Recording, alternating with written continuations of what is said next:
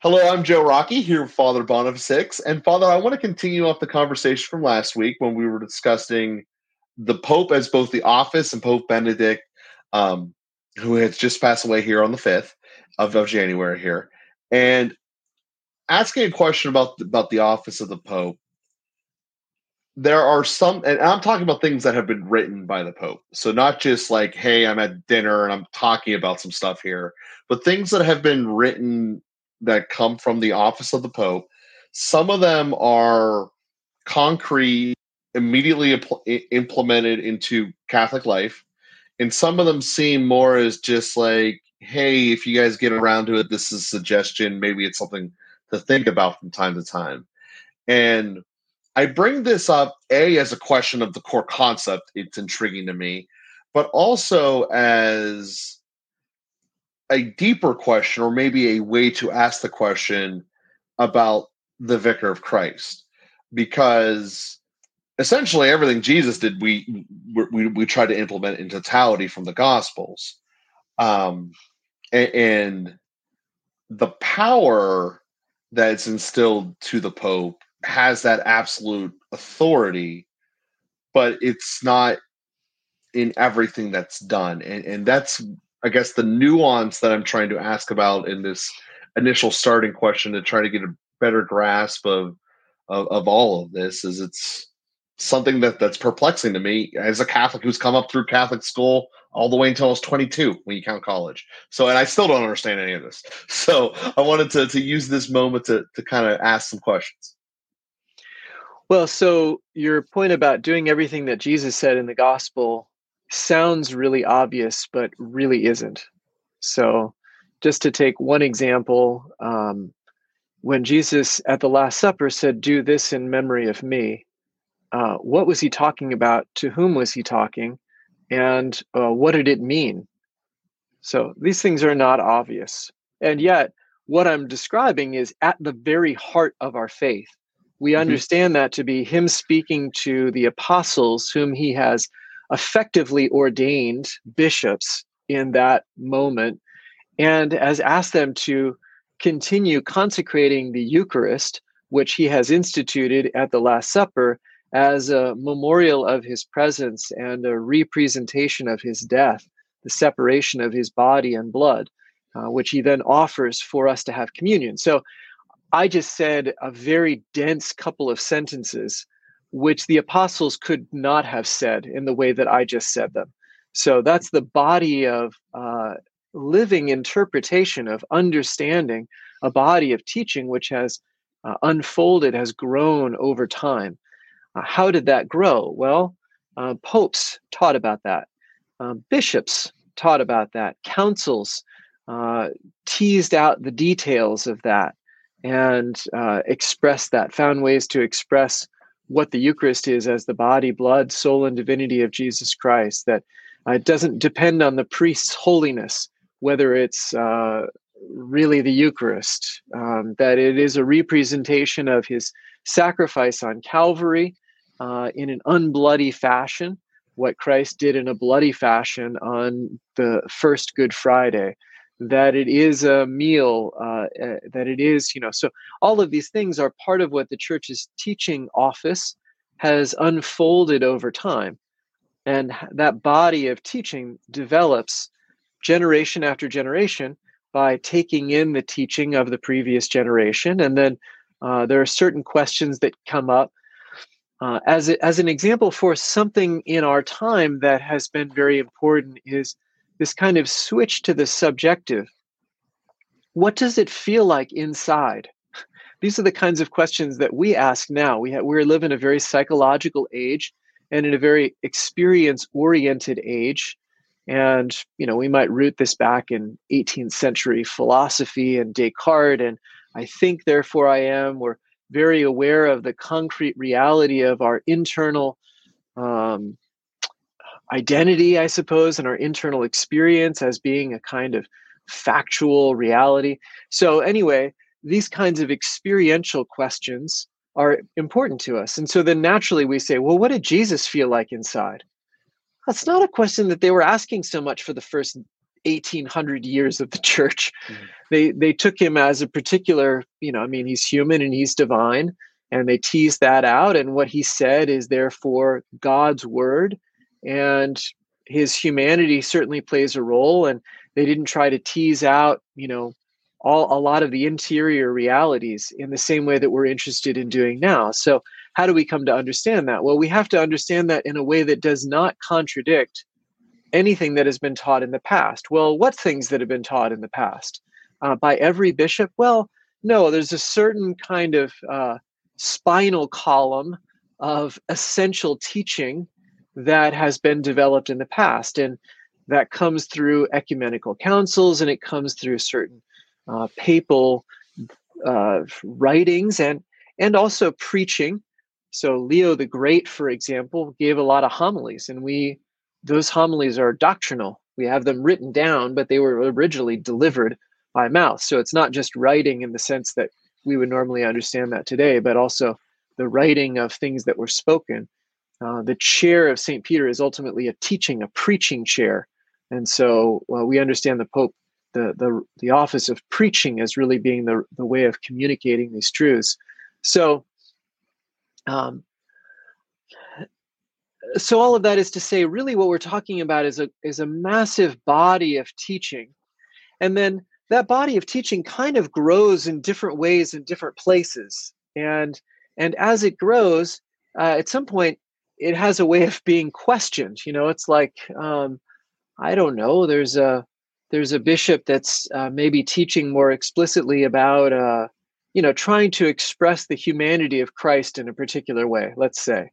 And he kind of pushes on some things and says, Jesus really wondered if he was God, because he's like human. And sometimes as humans, we don't really know who we are and what we're made for. And probably Jesus wondered whether he was God. When did he come to know that he was God? That's kind of an interesting question. And one can, understand why that question would be asked. But so that's the kind of thing that floats out into the space of these sorts of teachings. And then, then there's and I don't remember the details of how this went now, although I think it was under Pius XII, maybe, and maybe from Humani Generis, there were a number of specific points that he tackled there. But it's like, well, I understand why you would ask that question, but the fact is he was God. And although we don't know exactly how his interior functioned, where the God knowledge and the human knowledge and all of that intersected, his God knowledge, his divine knowledge was present. And God knows that he's God. I mean, what kind of God is he if he doesn't know that he's God, right? Mm-hmm. So there's some dimensions of how much did Jesus know at what time about his mission, how things would unfold and fuse knowledge divine, so the necessity to pull all of these things apart and apply them. But the Pope ultimately is the one who said, well, no, we can't say that Jesus didn't know he was God, because Jesus is God and God knows that he's God. So let's just nail that down. Now, how did the human experience and the human mind of Jesus develop, and how did the concepts form, and how did his infant understanding connect with his divine identity? And okay, we can keep playing with that, but let's not say he didn't know he was God, right? So this is a kind of papal development and clear teaching. Now, it probably wasn't the Pope that developed that. It probably was the prefect for the doctrine of the faith, Cardinal Ratzinger's role, to tie that back to our previous episode, probably who sketched that out and who pulls out the proper magisterial teaching and who looks at the church's teaching tradition and this great body of knowledge and says, no, we can't say this. You can't say it this way. We need to find a different way to say it, a different way to explore this question. And then the Pope makes a definitive teaching about that particular point. But that's kind of how these things fit together. It's not the Pope just like coming up with his own ideas and then saying like, I think this, and now it's going to be doctrine. That's not how all of that develops. So it's always in the context of the universal magisterium. I remember early on, Pope Francis made a statement that gave a little sense of this. He was speaking a bit extemporaneously. I forget what the occasion was, but he said, He said, the poor, talking about the poor people, poverty, people who live in poverty. He says the poor is not just a social category; it's a theological category. And then he said, "Can I say that?" So it's a great moment. And then he came back around a little bit later and doubled down on it, and actually taught it in his exhortation, "The Joy of the Gospel," and said, the poor is a theological category because touching the flesh of the poor is touching the flesh of Christ. Because Matthew 25, Jesus says, whatever you did for one of these least of my brothers, you did it to me. And so we can make a kind of identification that the poor are an expression, they're a kind of sacramental, they bring God to us in a particular way. So again, all of that is a sense of how this doctrine develops. And then when Pope Francis actually publishes something, and especially at the level of an encyclical, so an encyclical carries the highest weight, and the things that are written in encyclical letters of Pope Francis, but to another degree, his homilies and his apostolic exhortations, even apostolic letters, some of these different categories of teaching that he designates, his Wednesday audiences, they all have teaching authority. Now, again, many of the things that he says are not matters of doctrine so much. I mean, he's hypothesizing about something, he's reflecting on something, he's making a pastoral application of something. It's not, he's not trying to teach doctrine in those places. And so we don't take it as doctrine either. And that's probably, I guess, the important thing to tease out the difference of here. Whenever he says, in the middle of the square, I want to have a 30-foot Christmas tree, that does not mean every parish needs to have a 30-foot Christmas tree. So when I remember whenever, and I hope I don't misquote this because this is 5-ish years ago, when Pope Francis had become it was early in his papacy, he wrote something to the effect that the way that he viewed capitalism was that capitalism was bad. I don't have all the ins and outs of it, but if I'm understanding you correctly, that was not because it's not about the doctrine, it's not an official stance. Basically saying participating in capitalism does not make you anti-Catholic or Christian. It just was his view upon it, from what he had known of growing up in Central America, was not good, which, for the record, it's not the same kind of capitalism that you experience here in America. They are very different, almost to the point where they should use different words. But neither here nor there. My point of what I'm trying to say there is that falls in the same category of, we want to have a 30-foot Christmas tree. It's not something that says, hey, you have to do this to follow the faith. Is that the correct assumption here? Well, and not to press into your example too much, but it actually helps to illustrate the point. So just for the sake of doing that. So Pope Francis never said capitalism is bad, and he wouldn't say that because bad is a moral category, and for the Pope to make a moral declaration is also an element of his teaching office. Okay. And if he made that moral declaration, we would need to pay attention to that. So he didn't say that, and he wouldn't say that. He did make nuanced declarations, and I don't know them as well as I know John Paul II's nuanced declarations. Pope John Paul II said that unbridled capitalism is intrinsically wrong. So John Paul II said that. Unbridled capitalism. So that is to say, capitalism without any kind of controls that do things like prevent monopolies. So we in the United States don't have unbridled capitalism. We have a government that inserts certain correctives at different times in order to shape the space of capitalism, to create a free market, but not totally free. Free within certain limits that protect the needs of the poor, that protect the disadvantaged, that protect competition, that allow capitalism always to have a place to foster. And so that's the kind of thing that, a pope would say, that there are certain. So likewise with communism, there are a couple of points of communism which are kind of intrinsic to communism that make it wrong, immoral, and the not having private property is a key problem of communism. So any government that prevents the ownership of private property is going to have that problem, whatever you want to call it.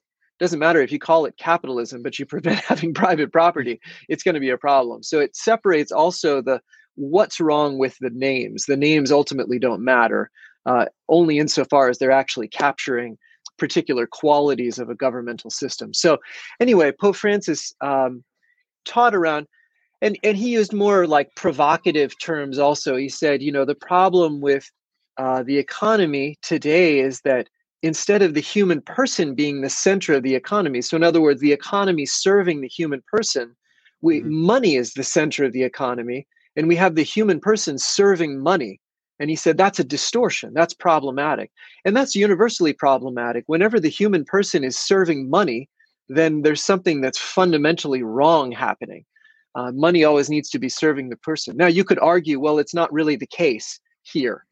and so that's where we wrestle with, ideas and how they're applied and things like that. But the Pope's teaching office, and he would, if he were really trying to make a clear teaching on this, he would draw from many of the social encyclicals that his predecessors had published, which use very precise language and are trying to express the gospel in today's terms with governments and economies and monies and, currency and stock exchanges and all kinds of other things that didn't exist 2,000 years ago. How do we apply the teachings of the gospel in these spaces? Well, that's not obvious. But that's where the teaching body of the church is really helpful. And when the Pope teaches something in a definitive way like that, even still, it could be amended by, subsequent popes might nuance or correct or add to or make adjustments around some of those things. And so, we have some of that space. And then there's some, a smaller set of teachings which are irreformable. But those tend to be things like, like abortion, for one thing. John Paul II really declared that as an irreformable teaching.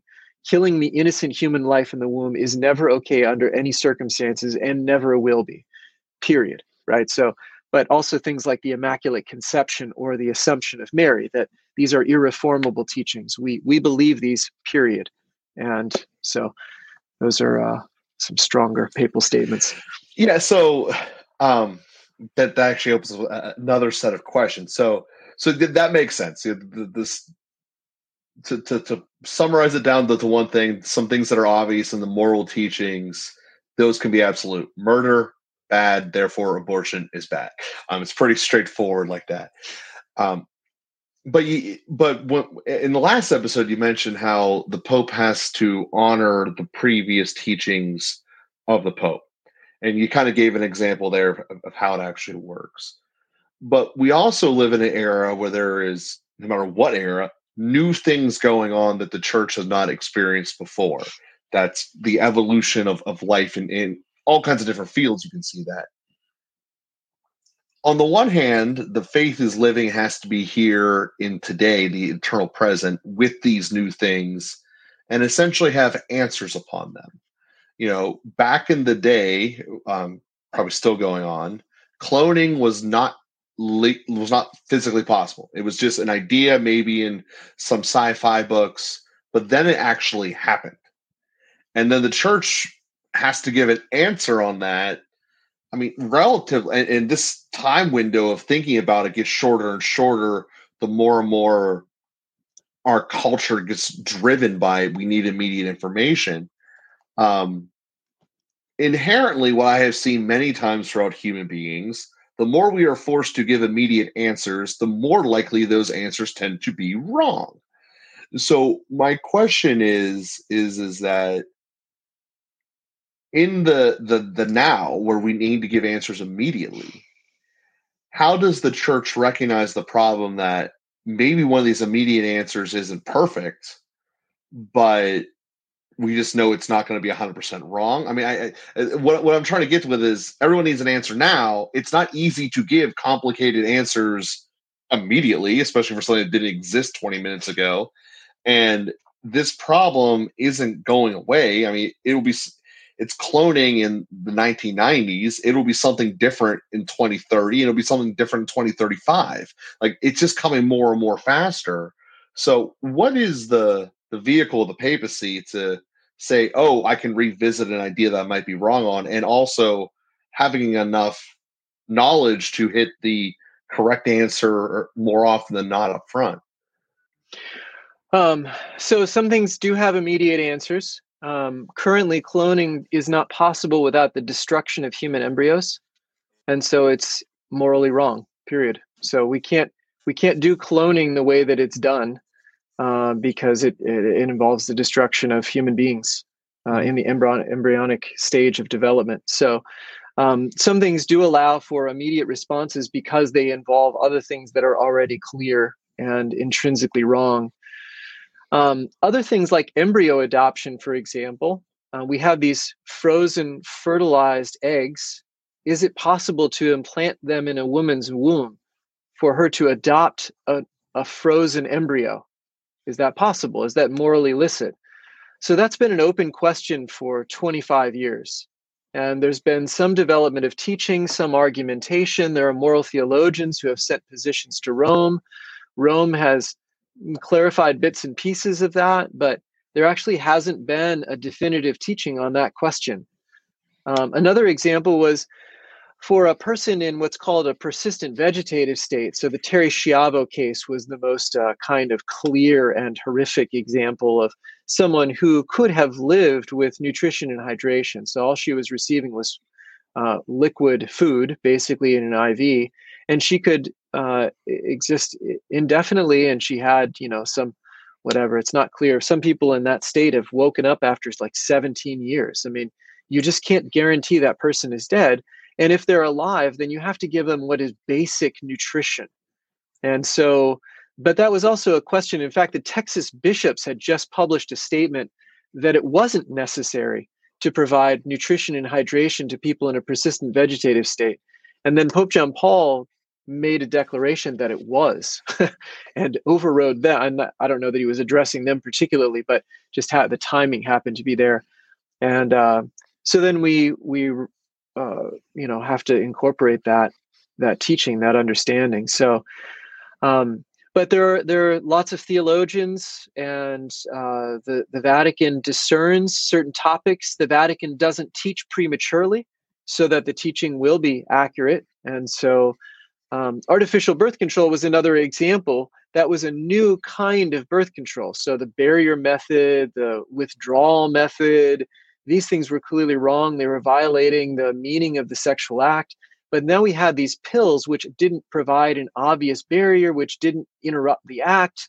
What about this? How do we understand this? And so they put together a commission of theologians, of experts of different kinds to, investigate the idea. And then Pope Paul VI gave a definitive teaching on that particular question. And so anyway, there is not, things aren't done immediately when they don't have to be. And not everything has to be done immediately. And until Rome has taught definitively on it. So like the question of embryo adoption, my opinion matters. So if somebody comes to me and asks me if it's okay, I would say to them, well, the church hasn't taught on it. Here's my opinion. And then you need to take in what you can. And then you may need to make a decision according to your conscience. You need to take it up with God, because there isn't a clear teaching. Here are the principles. Here's what matters. Here's what I think. And then you got to choose, and you got to do the best you can. Yeah, and one last one here, and if this has the potential of going skyrocket and being a very long answer, I apologize. But in what you were teaching there about things being clearly right and wrong, having talked to you a long time, so I have a lot of different thoughts that have popped into my head. This one's one is about the notion of people saying I'm just ready to die. I'm not talking about assisted suicide or anything like that. That's clearly wrong. But I'm talking about those that just basically mentally say I'm done. What is the church's stance? Because the example you gave was St. Maximilian Kolbe in the Holocaust saw people who accepted that, and then they would pass away much faster than those who wanted to keep fighting, if you will. And there's all kinds of different stories across history about that. Does the church have any answer on that? Did those that just say, "I'm ready, it's okay, I want to go home," or are we called to essentially constantly fight nonstop, tooth and nail? That's probably a little longer answer. It's worth exploring in more detail than a yes or no, and we're coming up to the end of our time here. So we are. So fair enough. I apologize. This is 2 weeks in a row I've done that to your father. Well, with that being said, we will do that for next week. We will go from there. And we hope that everyone out there had a great episode. You like it, please click like and subscribe and share and all that fun stuff. And we'll be with you here next week.